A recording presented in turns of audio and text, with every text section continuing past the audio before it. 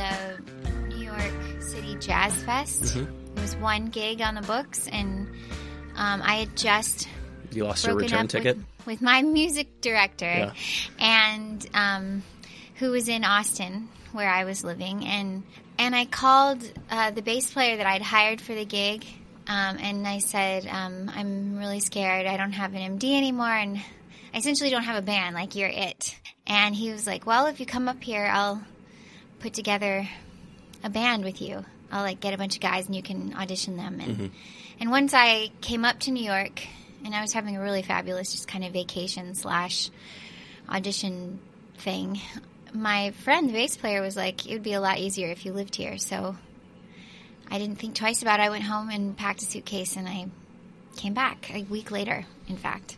So you were coming from Austin, so, you know, in terms of, like, places to put bands together, seems like a pretty good one, right? I mean, there's in more, Austin? Yeah. Aren't there more musicians than just any other kind of person? Well, you would think, but the type of music that I was playing was really particular, and it requires a pretty in-depth background of jazz. And Austin has a jazz scene, but I was quite familiar with it. And the people that I had played with were either not the ones that I wanted to do the show with, or weren't available. So I was left to my own devices. So New York just ended up being an easier place to do that for you? It wasn't just easier. I'd always intended to come up, so all I needed was a reason. Yeah. And that was fine enough. I thought, great, that's my reason. Here I come. How much does it impact your sort of day-to-day life when it comes to music making? New York? Yeah, being here versus there. I don't know if it's so much my day-to-day life, but there's the music that I'm always referencing, which is essentially the Great American Songbook, was born here, and it's rooted here. And so it's within the culture, it's inherent. Everyone recognizes the Great American Songbook. Everybody's familiar with it. And in Texas, it's not the same. I mean, they've got their own music tradition, obviously. Yeah, there's a different kind of music tradition, and I wouldn't say necessarily a younger one, but it's a different one, and so everything that I was referencing was appreciated, if you will, but no one really knew much about it. And so just to be here and relate to a lot of people that understand what I'm doing is a luxury. It's a privilege. You don't think that like a Gershwin or like a Cole Porter or something is to some degree in America just sort of universally recognized or understood? I do, but it's not celebrated in the way that it is up here. It just isn't. Is there still that sort of connection? I mean, it's just a sort of like such a romanticized version of New York, obviously, but the city just changes so much, year to year. Is there still a connection with the city and that music? Absolutely. Yeah, definitely. And I think it would be a surprise if suddenly New York just one day disappeared. The feeling that we would experience, like the hole that we might find in this area of the music, I think it would be palpable. How much did it sort of inform your experiences with the city when you first moved here? I mean, it's just such a romanticized version. Was. I just walked around the streets day after day, dreaming about music or listening to the music and looking at the buildings. And I mean, I spent so much time alone, actually, in this honeymoon period with New York. And I never felt alone. I felt madly in love.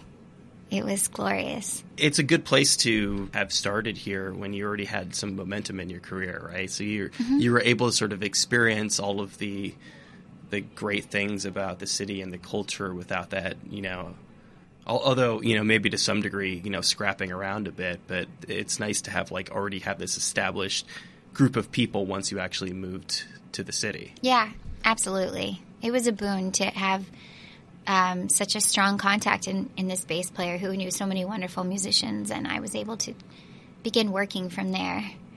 It saved me a lot of time, for sure. I did most of my scrapping in Austin, Texas. Yeah. So how long does it take for the sort of the honeymoon to, wear off, or are you still feeling some of that? Oh, it lingers, but it's over. I'm a New Yorker now. That's so interesting that, like, being a New Yorker, like, one of the defining qualities of being a New Yorker is that sort of romanticization has kind of worn off to some degree. You get to take it for granted now as a New Yorker? Yeah, you get to complain about everything all the time. Right. That's being a real New Yorker. That's camaraderie among your New Yorkers. I mean, we're all going through it, slogging it out in the subway, in the traffic, or what have you.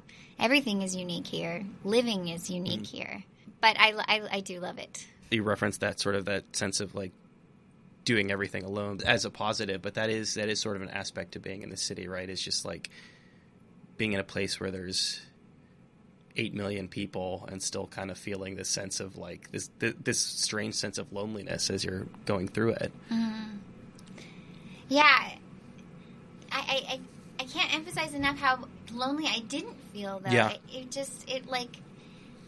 It was probably the longest period of time that I spent by myself. I mean, I would get together with people occasionally, but I would my memory of this golden period was, like, just a lot of time alone in contemplating and almost a meditative state, glorious, like, presence with this city. And it felt wonderful. I felt a part of everything and everyone here. It was like a visitor's point of view. It was a tourist's point of view. And it's often the best point of view because then you're not projecting anything and you don't have an agenda. It was just like everything that I was discovering was new and wonderful. Even the awful things, the smells and the weird piles of trash and things like that were still so different to me and novel. How much did it inform your work as a songwriter in the early days? A lot. I was giddy and kind of drunk on the city, so my work reflected that. I wrote Champagne here, which was about being hungover from a night of celebrating and drinking champagne. And there's an air of sophistication with the city, too, that you can indulge in, and I did. It started showing up in my work really quickly. Are your audiences, do they tend to be toward the older side? Yeah. I'm finding more and more young people lately, and it's really surprising, too, because there's actually, like, a palpable turn when I put out my last record, Old Fashioned Gal. I mean, come on. I wrote this song. It's called I'm an Old Fashioned Gal. If I were doing, like, a caricature of like, who would sing this song, I was picturing, like, an old lady. Yeah. And meanwhile, I started seeing on Instagram, like, young people, young boys even, like, making their own Old Fashioned Gal videos and, like, teenagers singing along and doing their own versions. And I was really surprised that this spoke to a generation that didn't even know what life was like without, like, the digital world and social media, which is what the song is about. It's saying, like, oh, just let's play records and, and sit across from each other and, like, let's get rid of the screens for a minute. I'm an old-fashioned gal. It's cuter than that, but that's what it's about. So I'm seeing more young people now, but it's surprising to me. Do you have a sense of what happened on the last record? Well, I was just unabashedly myself. Honestly, I wrote it thinking, like, I don't think anyone is going to like this, and I don't give a damn. And there's always something about that in life when you're like, I suddenly don't care about this. And there's a magnetic quality that I don't know. It's an energetic thing. I don't know what it is. What happened in your own life that you suddenly didn't give a damn what people thought? I wasn't working with a major label anymore. Mm. And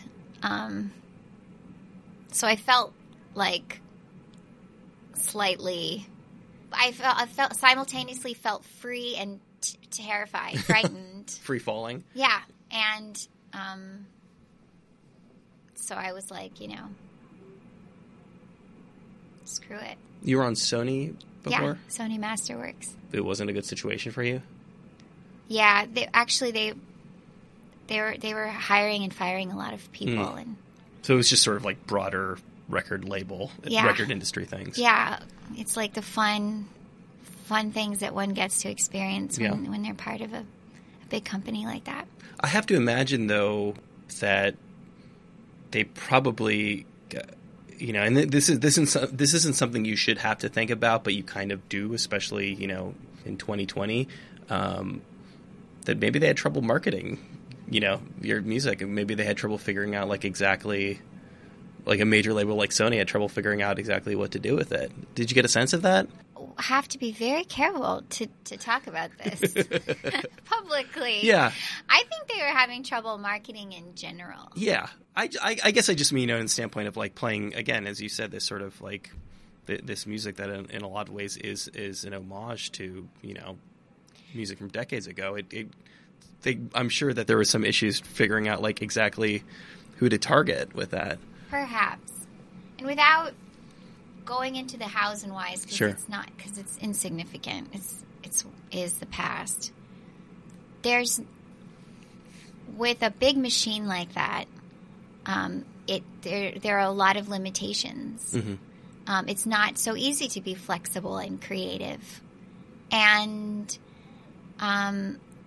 so if there's suddenly a necessity to think outside the box, it may just not happen because it's not within the overall company agenda to do so. It's more, it behooves such a big company to plug in a formulaic thing that's already working, and if it's something new, then it's maybe not worth their time, or their bottom line, or something. Yeah, I mean, I suspect that one does not start playing this kind of music with the expectations that you're going to become, a radio pop star. Yeah, but I never rule it out. You auditioned for American Idol, is that right? Yeah, I was 19, and I had just moved to Austin, in fact. And I heard, Austin was the live music capital of the world. And I thought, great, how do I capitalize on that? You moved there to become a musician, specifically? No, but that was one of the reasons why I was there. Mm-hmm. I was a little bit at sea. I dropped out of college. I was going to school at College of Charleston, South Carolina, and I went back to Texas. I thought I'll enroll in University of Texas.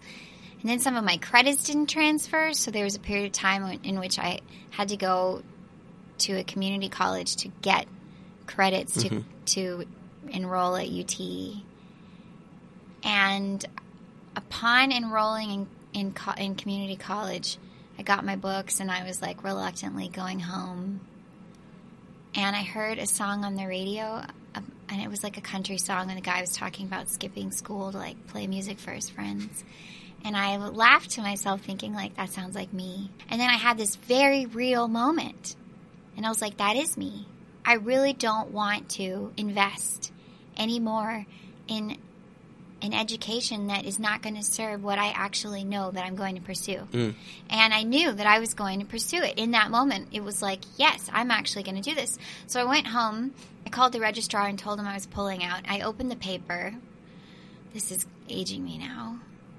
And I looked for ads for people looking for a singer. And I started calling, and I found someone, and I started doing these weekly writing sessions, and it wasn't long and before I had quit my job, and I was just being a musician. What were you studying at the time?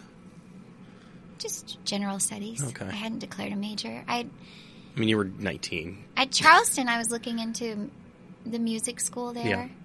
Yeah. But it didn't really appeal to me. It kind of scared me because I identified so much as a musician and a songwriter and a singer already, and I witnessed other people in the school being told how to be such things, and I didn't think I needed anyone's advice or permission. I felt like I knew how to do it, and more or less I did. I certainly could have benefited from studying music, but I took the route that I knew would serve me, and it did. You didn't study singing at any point? You didn't have voice lessons, anything like that? No, if you will, I studied because I listened to records over and over and over again, and I watched old musicals, and I studied people's performances, and I listened to the way they sang, and I would sing for hours. I would sit in the bathtub and just sing over and over again until I could make the sounds that I heard them making. I mean, you still had a sense of confidence that you could get up there and do it. I always did, yeah. I always knew. It's just, I think there's something very important for children when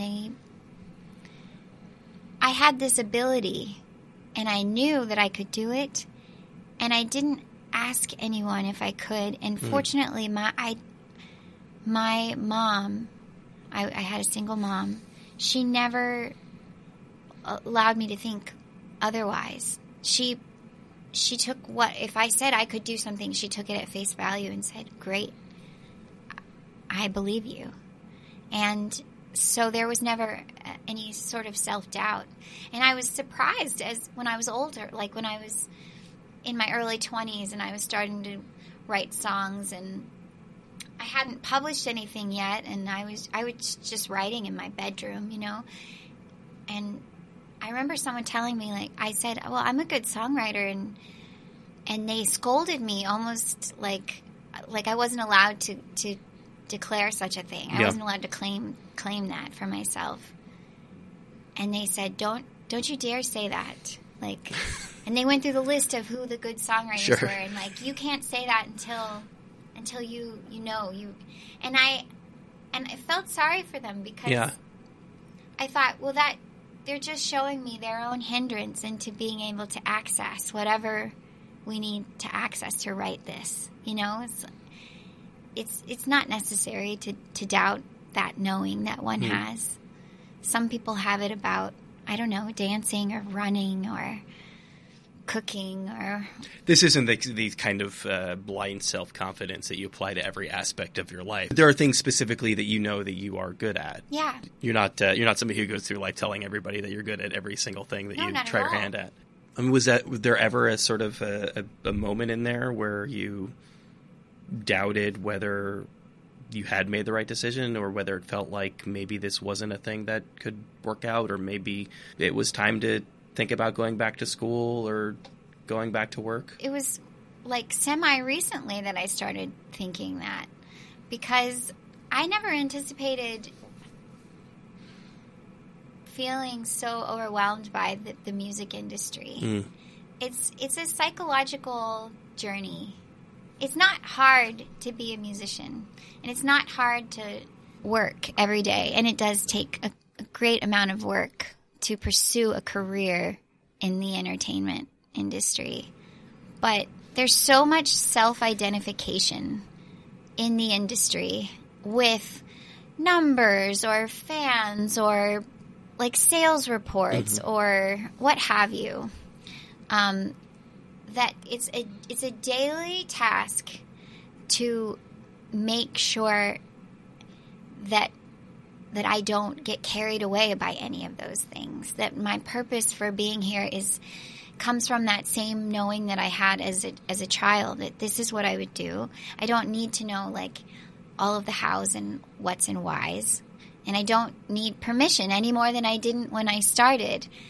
I'm doing this because I'm doing it, regardless of the highs and lows that I've experienced. So yes, I did experience a period of self-doubt, and it was at the end of my relationship with this major label, and when I was writing my last record, and I ended up writing Old Fashioned Gal, which was like a cheeky FU kind of to like everything that felt difficult. Everything that wasn't the music, really. Yeah. But then I also wrote a very deep, almost grievous song called A Voice, just saying my identity is not in my history, and all the best of me is in my dreams. And if I had a voice, I would sing. And it was like it was absolutely necessary to write that song. It was like I had to process what it was that I was saying. I didn't even mean to be saying it. There was no forethought in writing. Yeah. It was like, I have to say this. And that was also another song that people gravitated to So go figure. People really like you to be authentic and real with them. What does that mean? If I had a voice, I would sing. I honestly, at that point, felt like I, almost in a figurative way, like didn't have a voice. Yeah. Like how I'd been identifying myself was no longer. It didn't apply to me, and it was like there was this lump in my throat constantly, almost like I couldn't speak up for myself, or I couldn't own me and where I was at. Was there a period when you stopped performing, stopped singing? No, but there was a period when I would start to sing and it physically felt painful and arduous. And I'm coming out of that now. So this was until fairly recently? It's been a long period. It was almost like maybe it started getting easier like two years ago. But it felt like, woo, am I going to be able to do this? Like, singing had always been a cathartic thing to me, and now it's suddenly troublesome, and it's like a challenge every time. And I'm enjoying myself again. I'm really excited about this tour that I have coming up. How did that doubt manifest itself before it manifested itself in, you writing this record? Were you seriously thinking about sort of taking a break from this? No.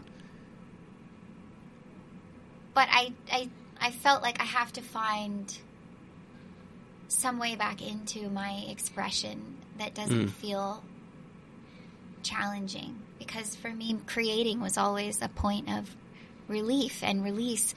And suddenly it was frightening and it was loaded. Yeah. And so I actually auditioned for acting school. And I enrolled in an acting program here in New York, and I went to school for 3 years. While I was making a record and touring intermittently, I was going back and forth to school, like making up classes that I was missing and studying extensively, and it was amazing. Were any of those skills that you learned there, have any of them come into play in your music career? They have now, yeah. I think it's palpably different in my show. Yeah. I think you can tell that I'm much more there. I'm planted, and I feel like I'm more in the moment. I recognize now that there were moments that I was maybe avoiding or missing because I thought they weren't relevant to the show, and now I get to play like everything is relevant. If someone coughs, or if something strange happens, if a mic goes out, or if someone makes a mistake, I love to use that in the show because it's something that we're all experiencing in the room, and I didn't really do that as much before. How do you use a cough? I don't know. We'd have to be in the moment, but I use it. I'll use whatever I get. Yeah, like how would some like accidental audience interaction? How would that feed into what you're doing on stage? Well, I might say something directly to the person, or I might make a joke and reference another thing that we discussed earlier in the show. And I'm always looking for a laugh. The last record, so it's kind of a musical? Is that? Yeah, I mean, once I wrote it, and I with no intention of it being a musical, I was simultaneously watching a lot of old movies as I was writing, and most of them musicals. In like the 30s and 40s, almost everything was a musical, save like certain genres like noir or drama or historical fiction, whatever. But so everyone's singing in the films, and it was influencing what I was working on, and I discovered this storyline that I had in my head. I realized that for every song that I had these same characters appearing in my head singing them, and I was like, what is this? Am I writing a musical? So I actually sat down and outlined a screenplay, or a script, if you will, and there's a whole story, and there's these particular characters, and maybe it'll come to something at some point. I don't know. Were you studying acting at that point? Yeah, So was that directly informing that? It had to some degree, right? Yeah, I guess so. Yeah. I mean, I was surprised because I wasn't studying like writing. Yeah. But you were reading a lot of scripts. I was reading. Yeah, I was reading plays. Yeah. I don't want to use the word concept album because, like, obviously, like, it's not like, a prog rock record, but like in a way it sort of is. And this new record seems to be to some degree too. How much of this is, kind of a part of your writing process now, or thinking of these sort of larger overarching ideas and building a song cycle around them? I don't know, because this is the first intentional concept record that I've ever made. So the last one was accidental. Accidental concept record. This, yeah. Isn't that great? Yeah. But this one is, I actually like storyboarded the album before we started recording it. Granted, I knew what songs we were going to record. You drew the... Oh, yeah. Yeah, I should share that with people. That would be really cool. I drew it, and then I taped it up on my fireplace mantel, and it hung there for several months. And I just kept looking at it, kind of tweaking it, and scratching some things out, and drawing new little pictures to illustrate what it was that would, that would be conveyed in this work. Where did that idea come from? The same place that everything else comes from. Yeah. I have no idea.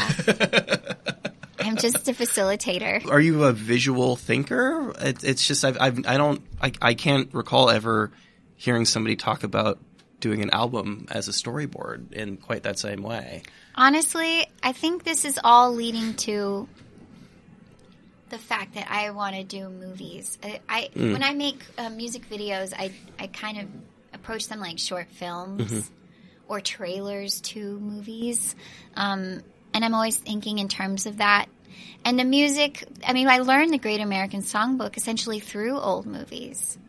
Like Hoagy Carmichael singing in Casablanca. Fred Astaire singing these fantastic tunes that were being premiered like on the screen. So to me, it's all tied together. And in fact, when I learned music, I assumed at the age of 4 and 5, like, this is what I have to look forward to. I'm going to be Gene Kelly on the screen singing songs and dancing and doing everything. I knew that he directed the film, and I was like, okay, I'm going to be doing it all. Where do I, how do I start? So, and then I became a musician, and I was like, it doesn't quite work that way. It's like not working the way that I thought it would. Nothing ever quite works exactly the way somebody... things have worked out pretty well for you, and you get to be a professional musician, but like even successful people, it never quite works out exactly the way it did in their head. But I think consciously and or unconsciously, I'm always like making a movie. Do you have trouble sleeping? Only recently. Yeah. And so I started... I wanted to show that in this work. Like the album takes place from beginning to end, from bedtime until morning. And one senses, hopefully, as they listen through, that there's like periods of being asleep, and then there's moments of being like wide awake again. And the central song of the album, "Too Late to Dream," which I wrote, is about that moment when you wake up in the middle of the night and you're like, what am I doing? Yeah. What am I doing with my life? Those moments are always really surprising, and then you might even wake up the next morning and be like, what was that? But they're real, and I feel like it's part of our human condition. It seems that everyone can relate to such a thing, and it's almost a metaphor of like those arresting moments that we have in life. So this is it's figuratively about our concepts of dreaming, like envisioning the future and projecting into the future, but it's also about literally like going to bed and dreaming and waking up. I've had trouble sleeping basically my entire life. Oh. And I thought... I'm so sorry. And I thought what you were going to say, and maybe this plays into it too, was there are those nights when you're... when you are having trouble getting to sleep and you have something to do the next morning and you wake up in the middle of the night or maybe haven't gone to sleep and realize that there's just not enough time left to sleep. Yeah. That it's, 4 or 5 and you have to be up at 6. And that's what Too Late to Dream is also about. It's literally like that terrifying feeling that you're like, I'm going to have to get up soon. There's no way at this point that there's going to be any restful sleep for me tonight. So the lyrics literally say, it's, am I caged by my age? Is it too late to dream? Is there an age when it's too late in one's life to dream? But it also says, when the moon is soon no more to shine, but give way to a day that isn't mine. Yeah. And it's talking about what you're talking about. That feeling like, is it going to, I didn't get my chance. Do you have a sense why you've been having trouble sleeping lately? Anxiety. Is it career stuff? I mean, from the sound of that song, it must be to some degree. Yeah, and I wrote that in the same period in which I wrote A Voice and Old Fashioned Gal for my previous record. I actually wrote it for the other record, and it's the one song. No, it's not. It's one of two songs that I held back. But it sounds like it was a song that sort of served as the foundation for it. Was the foundation for this album. It sounds like you've pushed through the sort of the label problems before, and because of that, because of this sort of defiance that you had, you've had more success as a result. What's the root of the anxiety here when it comes to the career stuff? That's a good question. Just not knowing what's next? Yeah, I guess so. Yeah. There's certain aspects, there's certain things that haven't happened yet in my career that I feel confident I'm supposed to do, and I don't know the hows of them. I don't know how I'm going to make them happen. Yeah. And I feel a responsibility to myself to make them happen. So I don't want to let myself down. I don't know if that sounds strange. I don't know if you're worried that you might jinx it by talking about it, but I mean, is there anything that you can kind of point to? Any sort of milestones that you're looking at that you haven't been able to get to yet? I mean, now I want to be an actress, both on the stage and in movies. Yeah.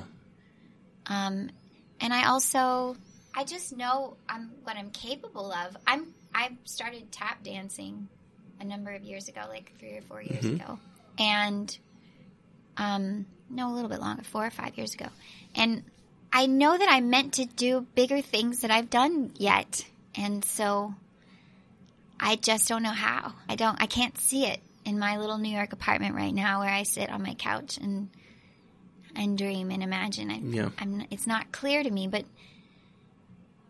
it never was. So I don't know why I suddenly think that it's supposed to be clear now. Well, I think what's tough about this in particular is that in order to really actively pursue it to some degree, you would have to maybe put the music making on the back burner. Maybe. But I'm not sure. Yeah, and not that you can't do both, but, in order to, I assume to have sort of success at this one related but different thing, that you really sort of do have to focus on it. Maybe so. There's this inkling I have that they will feed each other. And even if there's like a brief stint in which like acting requires more focus, they'll ultimately come together. Sure. And yeah, it's not a bad thing at all. And I mean, if anything, if you do have the ability to do this, and it sounds like you do, not everybody has the means to do it, especially in a place like New York where there's like no safety net. But maybe focusing on one thing for a little while will make the other thing all the more precious. Yeah. So what are you doing right now to kind of pursue that aspect of things? I was auditioning in the fall, but now I'm really busy. I've got a 40-city tour coming up. These are good problems to have. Right. And I'm about to release Dreamers 2, and there's all kind of promotion that I'm doing. I'm sitting with people and having interviews. Oh, sorry for taking up your time. New York is a great place to put on a one-woman show, or... Yeah, that's what I want to do. Yeah. You hit the nail on the head. Wow. That's what I want to do. So it's slowly revealing itself to me, the subject matter. I'm kind of like recording my ideas right now. It's not something we've seen from you before? No. It might be familiar. Yeah. But no, I'm really excited. I think I have something new to offer. Okay. But that's always the hope, right? Yeah. Is it I'm always like, this is so new. I'm telling my audience, and they're like, we knew this about you. Yeah. Well, I mean, it is an interesting thing about your career and the music you make is one that sort of stylistically you're dealing in these classic styles, these classic genres, but also, your last record, or I mean, I guess the new record is as good of an example as any, where you're dabbling in both songwriting and, these very iconic Disney songs, right? How do you breathe something new into something somebody has heard a million times? I've always been comfortable in that realm. Unless, I wouldn't record At Last tomorrow because I can't get past Etta James's version of that song. Yeah. So when it's tied to a specific person who did a definitive version, you would think, but then I recorded What a Wonderful World on this record, and Louis Armstrong is definitively the best. And you've done like Sinatra songs, and Yeah, but if I hear a way, then I will do it.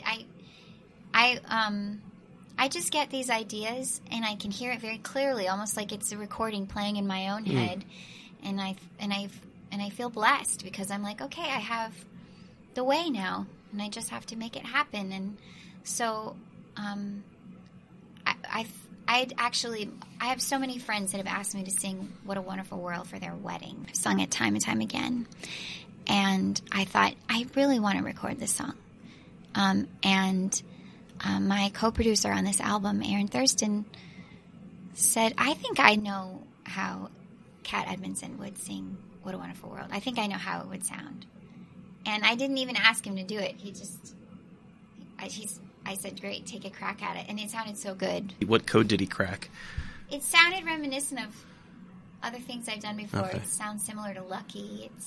It's like, I leave a lot of space in my music. If there's anything, if there are things that are signature to me, there's a lot of space, and there are very delicate things that, because of so much space, end up making big statements within the framework. And he took that approach here.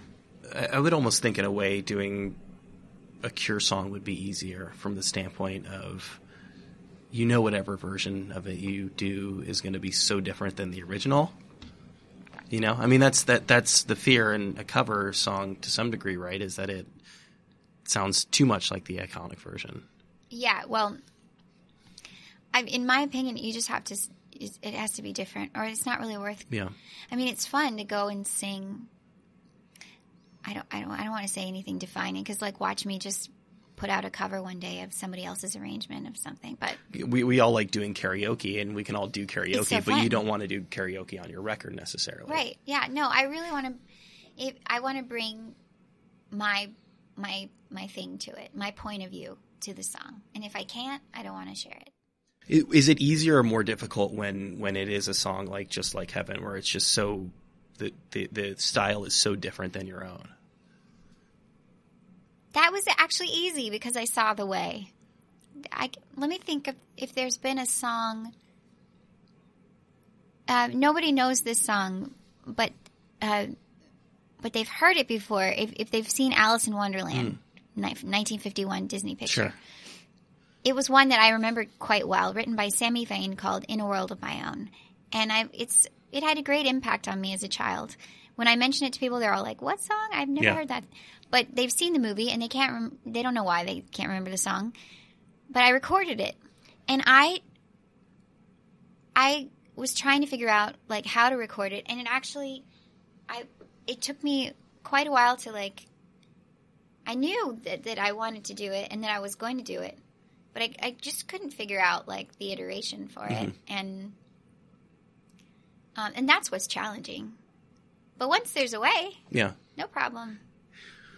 At what point in the process on this new record, as you were storyboarding above your fireplace, did these specific existing songs come into the picture? I don't know. I think I started the story, and then I had just maybe a smattering of songs.